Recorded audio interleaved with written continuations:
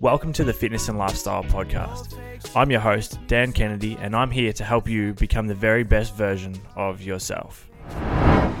Sarah, welcome back to the Fitness and Lifestyle Podcast. It is a pleasure to have you on.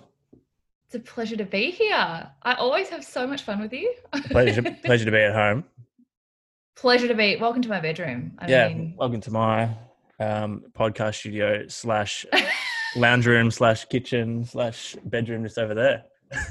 Yeah, this is my office / Zoom studio / beauty studio / golden Very retriever. versatile. I like it. Yeah, I know. Well, playground.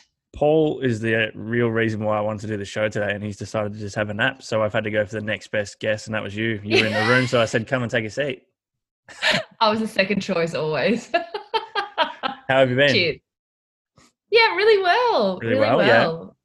Yeah. I mean, considering. There's been lots going on for you in the past, last couple of years, really, but particularly in the last kind of 6 to 12 months, you've got a lot happening with the book, which we'll talk about. Your podcast, CZA, is going incredibly. What else is happening? Oh, well, I mean, the shit show that's 2020, I guess, is like added a whole layer of interesting events and emotions this year. Yeah. It's been like at the same time as being such an exciting year with big milestones like the book. The podcast just had its 100th episode. Yep. Our first year of marriage, got a gig on Channel 7. Like, there's been some really, really wonderful things that I'm so grateful for. I've started producing other people's podcasts and just learning a lot, and have had some wonderful family time. But then on the flip side, the cafe's been pretty much closed since March. In Victoria particularly, I know you've got listeners interstate, but in Victoria we're in stage 4. It's been a real test, I think. Before we started recording, you and I were talking about how, because you and I have done a lot of self-development work, meditation, gratitude journaling, we've sat with our thoughts and removed the busy before. We've had a little bit of practice at what it's like to just kind of strip everything back and find out who you are without all the stuff. Yeah. But even with practice, it's been a hard year, I think. Just stripping back. It definitely has. Yeah. And So yeah, it's good. I mean, like, by the sounds of it, you've got absolutely plenty going on. I mean, I think the first episode that we did together, I can't remember whether you had either just started yours. I reckon you just started your podcast. It was pretty fresh, I think. Yeah, I think we did yours first, and then you jumped on mine a couple of weeks later, and that was like episode 10 or something, really early. Yeah, real fresh. So how have you found that journey of podcasting so far? I mean, you've had some incredible guests on, and the show's doing really well. So what's how have you found it, and what have you kind of taken away from it so far? I always say, you don't have to see the whole staircase to take the first step. I had absolutely no expectations, no real plans with it either. It was just kind of a new venture that legitimized and gave me an excuse to have fun conversations, which I'm sure you identify with. Yeah. And then when it turns out other people enjoy those conversations too, and it starts growing, it's just been the biggest learning curve in terms of actual audio editing and learning how to be the interviewer instead of the interviewee. But just, I think that every single person knows something that you don't. And if you make it your mission to find out what that is, you just learn so much about happiness, about fulfillment, about choices, about discomfort, about suffering, and like how the real challenging parts of anyone's journey are the bits where they learn the most. It's just opened my eyes so much to so many different industries. Like, I've really had access to people I never thought I'd be able to talk to from all walks of life. So like really well known to just people who don't even have social media. Yep. Everyone from business, like people who are really similar to my life, and then people who are so the opposite of my life. So far off, yeah. And it's just, I've learned so much. What are some of the ways that you found to be able to, I guess, get these guests to open up or become quite vulnerable on the show and share some things that are quite impactful? I mean, whether it be just stuff that you want to know, or whether it's stuff that, when I approach an interview with someone who I know has done a lot of interviews before, I try and think of ways or questions to ask that are going to be off track with the questions that they're continually getting asked that you could just find on any interview they've done. I mean, is there certain ways or certain roads you go down in the chats to try and get them to open up a little bit? Yeah, definitely. And I actually learned a lot from you on this. Like I'd listened to you for ages before I started and heard you, chat to like NBA players, like people who are interviewed all the time. And you always made a really big effort to ask questions and mention to that person that they were questions that, you probably don't get asked this because you get interviewed a lot. And I found that has been probably the best strategy is like Yeah. researching the person to within an inch of their life, listening to other interviews and actually skipping past all the stuff that people can find elsewhere Yeah. because those listeners can go and find that story anywhere. So cutting straight to the stuff that shows that you cared enough about their story and you were grateful enough for their time that you'd want to try and get something different. I think as soon as you show someone you understand who they are, or you've tried to understand who they Yeah. are, you've looked up, what their middle name is, or like, what town they grew up in, those really small things make them feel at home. They make them feel valued. And I think that also sets a tone really early as well, that you're not going to try and get controversial stuff out of them because like Yeah. exclusive content, it's just you're genuinely interested in them as a human. That's right. I think it does show that that you're interested and that you care and that you haven't just done this for your own benefit. I mean, that's because a lot of these Yeah. people would definitely just get asked to be on shows and shit because people want to use their name as clickbait and to grow their own ratings and their views and listens and stuff like that. So I think when you go into it and you say something and you can almost tell, I mean, it's a lot easier in person than it is on Zoom, but you can kind of tell when you say something and it's like kind of throws them off a bit. They kind of think to themselves, oh shit, this person actually cares and has done something, has put in some form of actual background work. I mean, I did a chat not long ago with Hugh Van Cuylenberg, who the author of the Resilience Project, and Oh, yeah, yeah. a lot of the questions that I tried to ask him on there, or even stories and stuff that I brought up, were real specific to parts of the book or parts of his life, and you could just tell that it opened up a better conversation as the show went on to go into things that Mhm. probably I didn't have any intentions of talking about, but this opens up different avenues. It's Yeah, interesting. definitely. I think if someone has written a book, the first thing you can do is read the book. Like show that you Right. actually Yeah, bothered yeah, to buy it and open it and process what their message was. yeah. And like I found the best example of that for me was when I got to interview Gary Vaynerchuk, which was like a once in a lifetime incredible So opportunity I never crazy. thought I'd get. But I had 27 minutes and I was sort of like, how do you even That's insane. compress So fucking someone's precise. Yeah. like, and it's actually, it's harder to do a shorter interview than it is to do a long one because you can waffle around and eventually get to the juice in an hour. But in 27 minutes with someone that prolific and who you want to get the most out of and showcase, but have a good rapport with, but I And not didn't meet rush. him until yeah. And Yeah. he walked in and we pressed record. Like there was no banter before either. So I was like, how do Okay. I do all of that in Yeah. such a short amount of time? And so the strategy was I'm going to cut anything that you can hear elsewhere because he has 75 channels.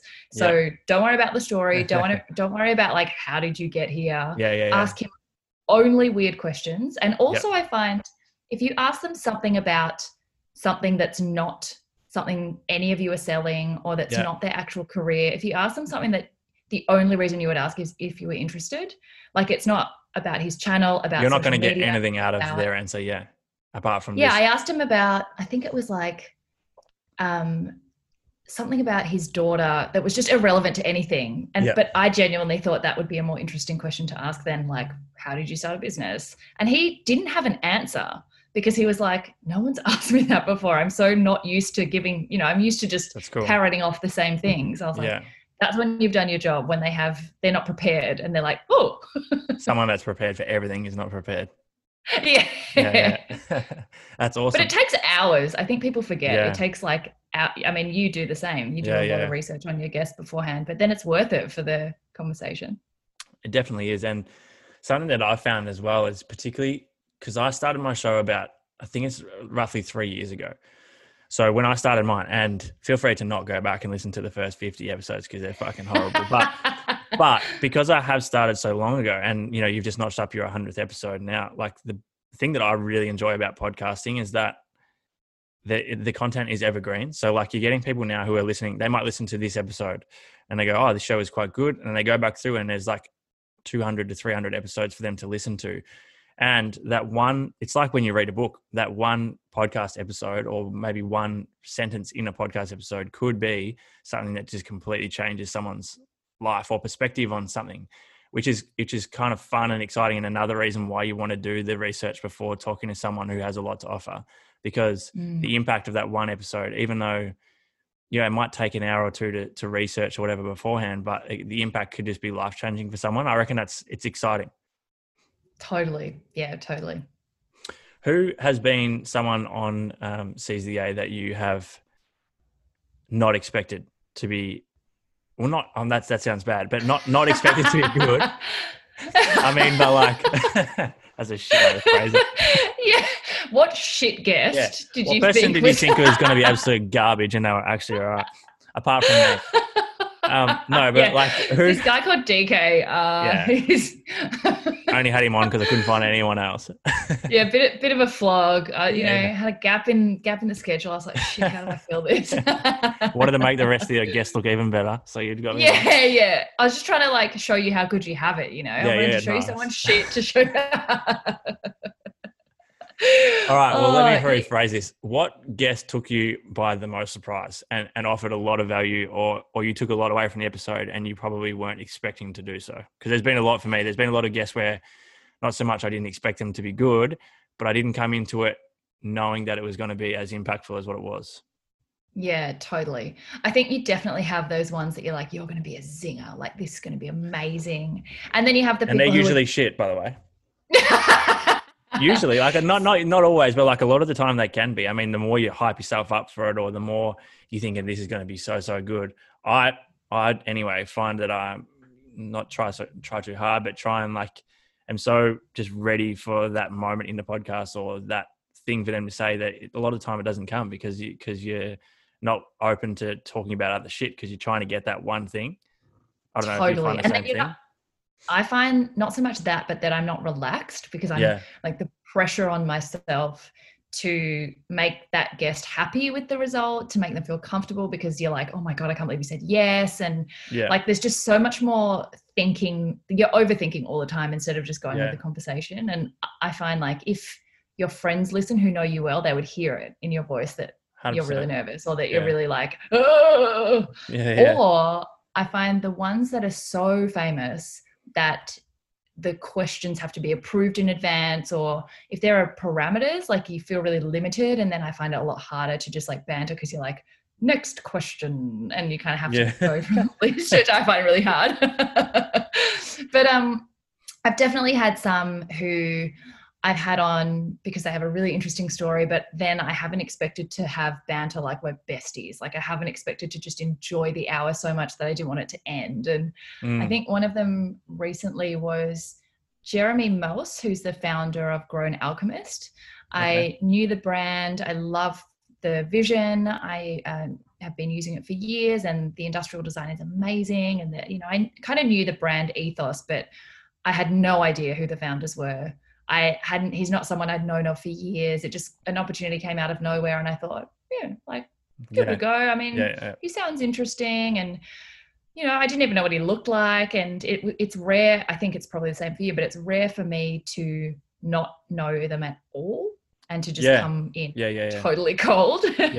And from the minute he opened the door, he just was dressed in this like impeccable, beautiful suit, but not in a wanky way and not in an overly formal way. He just was so comfortable in himself and just such a gentleman, but so self-deprecating and like genuinely someone I would want to keep talking to, like make friends with and continue a relationship with, because he was just full of like, we laughed, we cried, like there were just so many elements to him and the story that were nothing that I expected. And he's just got this beautiful voice, the way that he speaks, that's just, it's a combination of his parents were, Dutch and French, like all these different nationalities have resulted in this really interesting accent. And I just had so much fun. And then at the end, I was like, shit, did I ask you anything about the brand? Like, did we just ramble on about nothing for an hour?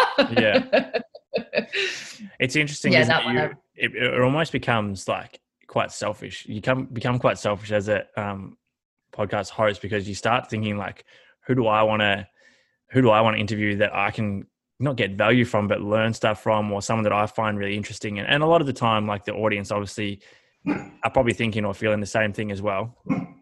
Paul woken up. Sorry. Paul's woken up. Sorry. Too late, Having buddy. him in here, You've been it's always a changed. You've been risk. switched out. This episode is brought to you by JLL. Get an insider view into the world of commercial real estate with JLL's podcast, Trends and Insights, the Future of Commercial Real Estate. Whether you're curious about making cities more sustainable, the evolution of office space, or AI opportunities, this podcast will help keep you a step ahead. Tune in for candid conversations with business leaders about the biggest trends impacting how we live, work, and play. Subscribe to Trends and Insights now at jll.com/podcast. Keep it down over there. Now he's making his... Oi! Sorry, hold on. Rude guest. You calm down? Sorry. Mate.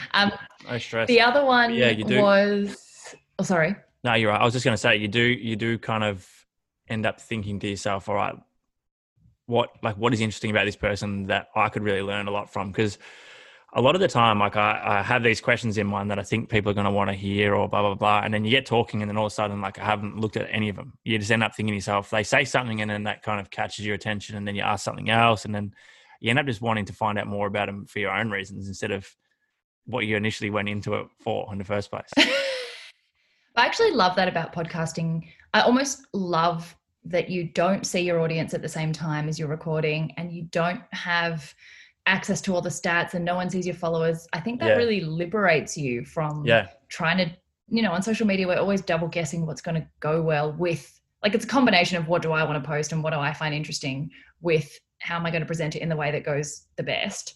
Whereas on podcasting, you literally just create something that you think is really interesting. You don't get any live feedback, so you're not going to change halfway through anyway to cater to the audience. And that makes the end product so much more genuine and enjoyable to listen to. I kind of didn't expect that from the platform, but I love it. I agree. In terms of, like, I wanted to, like, one of the main reasons I want to have a chat today is talk to you about the new book, which at the moment has not been released but you can buy it pre-sale at the moment.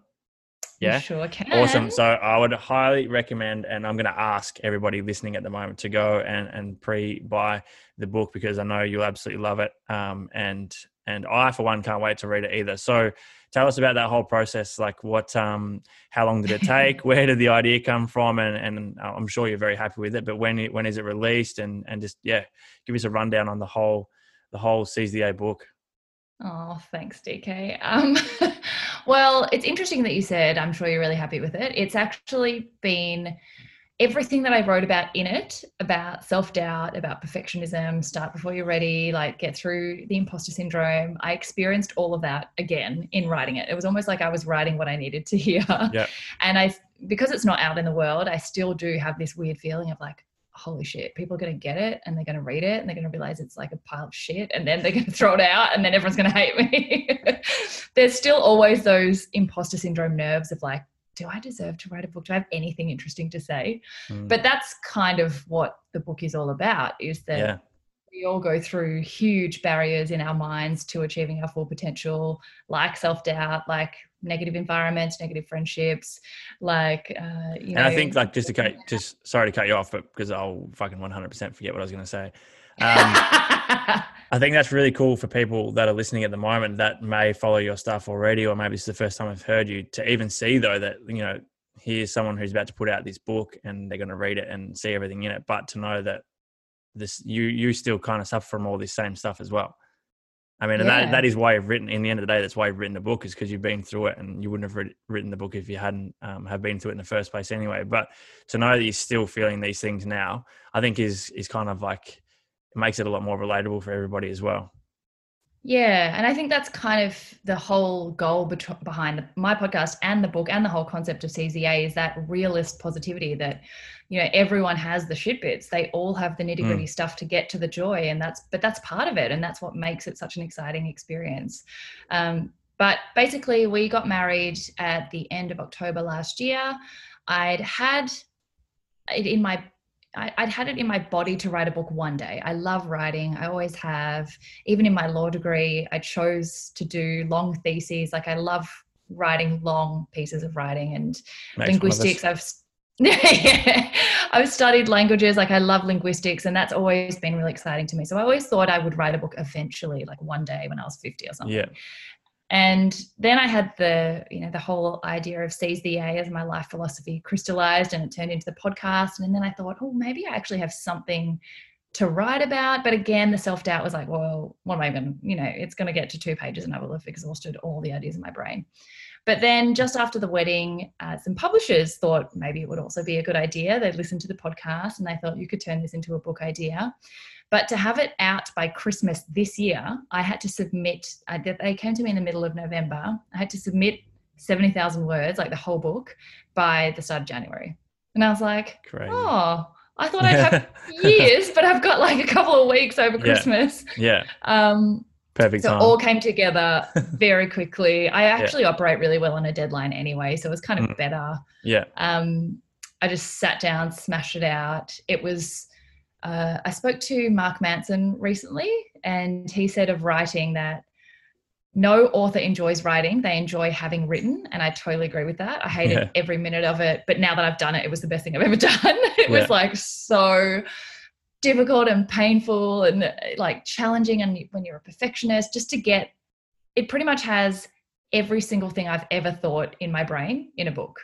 But in order of, there's 12 chapters. They all follow ideas and areas of your life. So there's basically a quote for each chapter that addresses a different topic that will help you get to seizing your yay. Instead of, focusing on the busy and the successful, it moves the focus back to joy and fulfillment. But first you have to get through self-doubt, then you have to get through comparison, then you have to get through burnout, then you have to, build the right village around you. And it kind of just breaks it down into small parts with my story in between and the stories of lots of different guests and lots of different people in society, including all the messy stuff as well. And there's a lot about anxiety and getting through, keeping physical health and mental health, and kind of, it's just, a big, beautiful mess of finding your yay. That's awesome. That sounds, it actually sounds so great. I mean, I'm really excited to read it. What was the, this is something that I'm quite interested in, coming back to what I said before, I just get a bit selfish and just ask shit that I want to know myself. Well, in terms, so you had a short period of time to write the book. How the fuck do you sit there? Like when you sit down for that first session, what are you thinking? And then how long were you spending in each session writing? What were you doing to break it up to make sure it didn't just become like an absolute ramble? Were you, giving yourself breaks in certain periods of time? And I just want to kind of understand a bit more about the process of actually writing it. Yeah, great question. Because I wanted to know that what every author had ever done when I first sat down. And I think it's different really for everyone. And I can't actually promise that I did make sure it wasn't all rambling. I'm sure there's a lot of rambling in there. But yeah, the first time I sat down, I think you go from first sitting down, building a skeleton, kind of doing dot points, like a map of what are the key things that I want to talk about, and then what order kind of makes sense. And you spend a lot of time, well, I spend a lot of time on just the sort of bare bones of the structure, and then the things that I had to make sure were in there. And then also you don't figure out length till later. I knew I had to write 70,000, but you don't even know what that feels like until you start writing. So I spent days of just, what are the main things? What order they go in? Mapping it out. And that actually was quite fulfilling, because it's the first time you've ever sat down to think, what is your first ever expression of your brand and concept going to look like? But then once I had my chapters and I was like, okay, I'm going to try and just do one chapter at a time. They don't have to be in order. Just do what I took the same approach as I do with general motivation. Just do what feels right when you've got a good burst of motivation, run with it, however long you've got it for. If you don't fight it. Just put it down, do something else, start again. And it was very much a process of some days you could go for hours and others you couldn't. So the first day I sat down, I wrote for I reckon maybe 7 hours. I just had so much to get down on paper, and none of it made it to the final copy, but I just knew that, it just went blah. And then for 3 days I couldn't write anything. I'd sit and just stare and add a sentence, delete a sentence, add it again, put it somewhere else, copy and paste, change the font. I just did busy stuff to kind of feel like I was doing something. And then it took, I reckon, until I had a good couple of paragraphs in each chapter, so I had something to sort of start with. Yep. It took until then to be able to write in a row. And by the time I got, like, it started really stop-starty, and then by, I reckon, 2 weeks in, I was writing towards the end, like maybe 10, 12 hours a day. But I would do that and I'd be so productive. And we went to the countryside, so I had no distractions and I couldn't do anything else. I'd do that for one day, and then the next day I couldn't write. Like, I'd just take the whole day off and just watch Netflix, not even try and write emails. It's a very, we're a fickle beast, and I think you just have to be really attuned to, like, am I going to get anything done today? Some days you wake up, you're like, I'm going to nail it. Next day you're like, not going to happen. Yeah, and just accepting that, and not just thinking that you need to do something every single day, or thinking that you have to be productive every day. Or, I mean, it kind of sounds like it plays into a lot about what you actually talk about anyway in the book. Yeah. And a lot of the time, like, I thought I would sit down and be like, 5,000 words today, 10,000 words tomorrow. Like, I thought I'd have more of a structure, but as soon as you start, you realize it's not going to work. It's never going to work that way, because your ideas and motivation, they just don't flow that way. So you've got to be much more flexible, really gentle on yourself. And I think it took maybe 14 days to get the full, like, everything that I thought I wanted to say out. And then you just go back and you edit and you move things around, and then you get an actual editor to come and look at it. And then the editing process itself took another, I reckon, 3 or 4 months. But that first 70,000 word chunk, that's the important bit.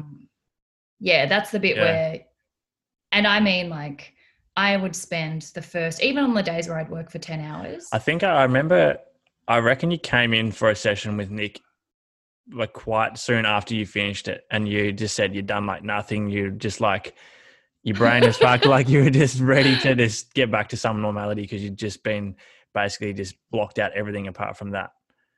Yeah, totally. Like, some people can compartmentalize, but I couldn't do normal work and write on the same day. Like, I had to really, it took me maybe 3 hours each day to even get in the zone of, like, what I was trying to say, and to go through the structure and hold all my ideas together. So I'd spend the first 3 hours just reading what I wrote and thinking, and then suddenly it would just go, okay, I'm ready to write. And you can't skip through that first 3 hours. Like, every day I'd have to do it and think, fuck, like, come on.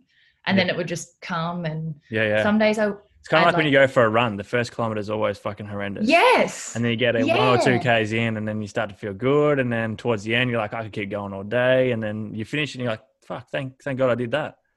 That is exactly what it's like. And the other thing that, like, really reminded me of just the broader general life, theme of self-doubt, is that some days I would finish and be like, I fucking nailed that. I'm definitely going to win some prize with it. Like, this is just so fucking good. It's going to change lives.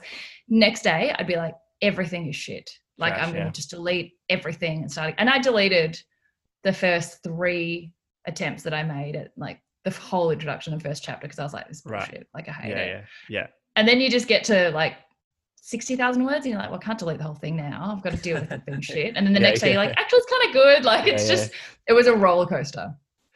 That's unreal. So when is the release of the book, the hard copy? 1st of September. So only a couple of weeks. Not far away. So people can pre-buy the book now? You can pre-order now from Booktopia, and they'll ship from September 1st, maybe a little bit earlier, because they exist now. I got a photo yesterday. I saw that yesterday. How exciting. Yeah, they're real. That's pretty cool. Oh my God, have you got one? Born. I haven't. People have got one. So a couple of the media agencies sent me messages saying, oh my God, we got the book. We're so excited. I was like, I don't have it yet. What do you mean? I'm like, oh no, people are reading it.